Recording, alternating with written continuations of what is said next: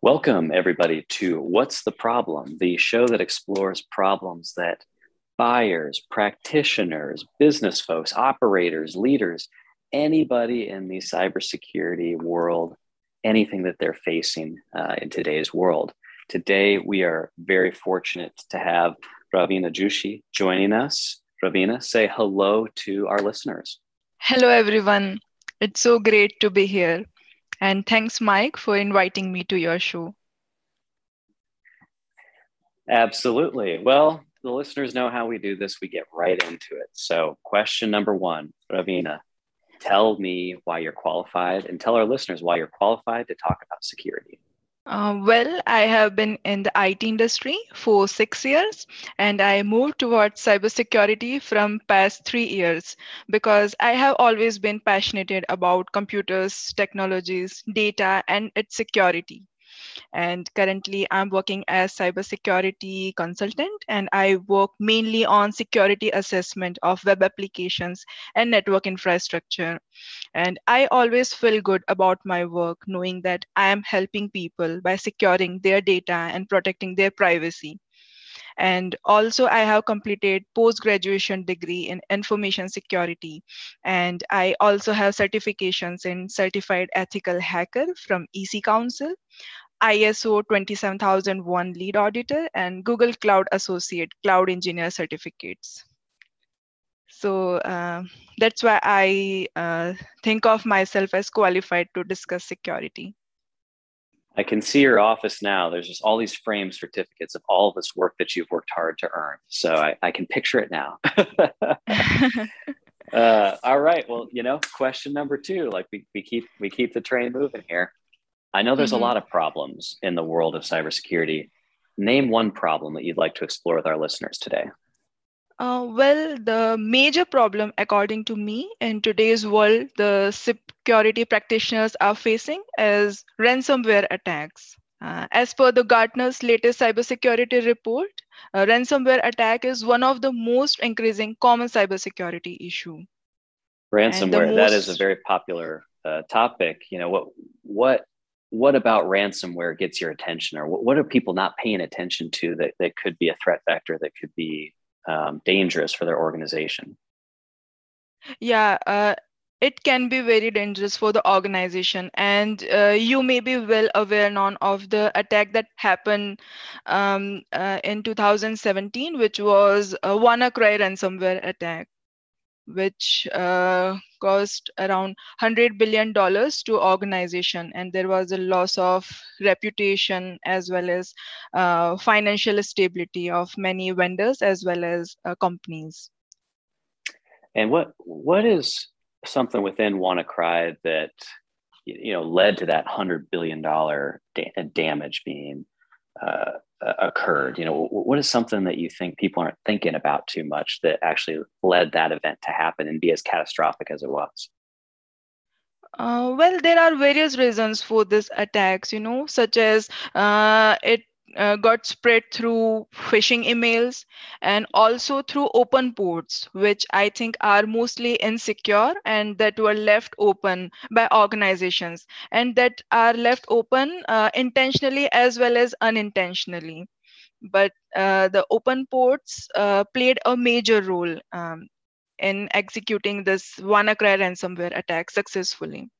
Tell me about the unintentional open ports. What was your understanding with WannaCry and that ransomware event with the unintentionally left open ports? Yeah, so open port, I just want to discuss about open ports first, that it refers to the TCP or UDP port number that is actively accepting the packets.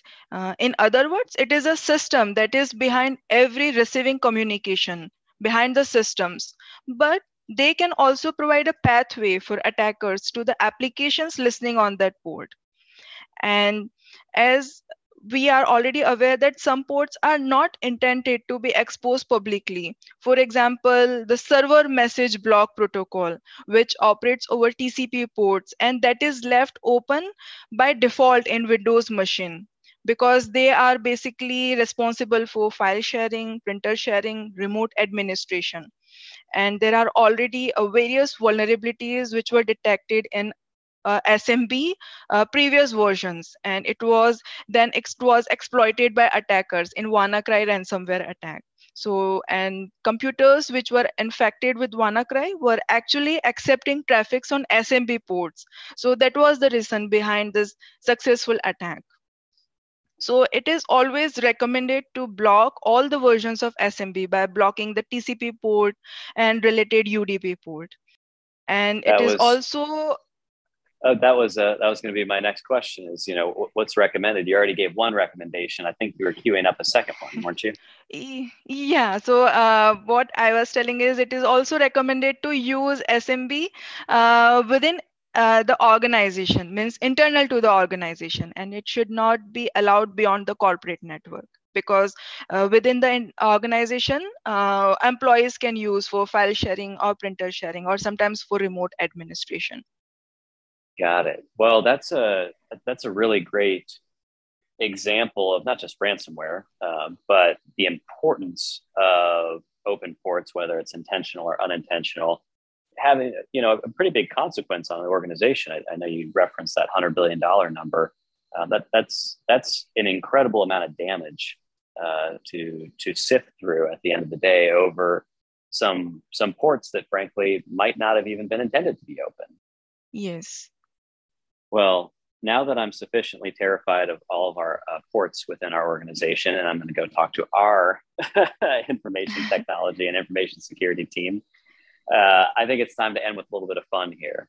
So, Ravina, would you tell our listeners about a terrible haircut that you had in the past? Oh, terrible haircut. Well, till high school, I had very long hair. They were like below my waist, and they were really thick and lustrous hair. And I was very proud of my hair. But then one fine day, I decided to get a nice haircut. And that is the worst decision I have ever made. I went to a local hair salon in my city, and I told her to chop my hair little, like just to give them a proper shape. I did not want length to be short. So that's what I told her. But she thought I want them to cut very short. Maybe there was some Oh no. misunderstanding. Yeah. So actually, it was very crowded that day. So I think she got some misunderstanding, and she started chopping from the top. I mean, literally, she ran the first scissor just beside my ear. Before I could speak anything, she almost cut the very first layer already. And then she said she got some misunderstanding. And in order to cover that up, she tried to give a bob cut, which also got failed miserably.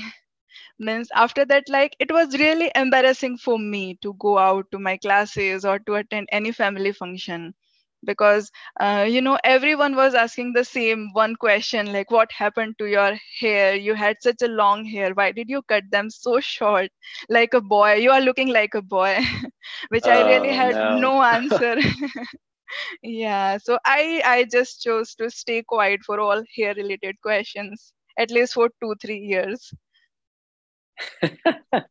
2 or 3 years, you're sequestered and you're just away from everybody. Oh my gosh. Yeah, until I get the length till my shoulder, at least. Oh my gosh. Oh my gosh. Well, Ravina, we really appreciate you bringing some of your expertise as an active security practitioner to this podcast, as well as being a little bit vulnerable and talking about having your hair cut so short that folks didn't quite even recognize you anymore. If you would just be so kind, wave goodbye to all the listeners and say goodbye to everyone. Goodbye, everyone. Thank you so much. And thanks to Mike for having Oh, me over the show. yeah, you are very welcome. And to our listeners, thank you for listening to What's the Problem? The show that explores problems that buyers, practitioners, leaders, operators, and folks who are involved actively in the world of cybersecurity face in today's world.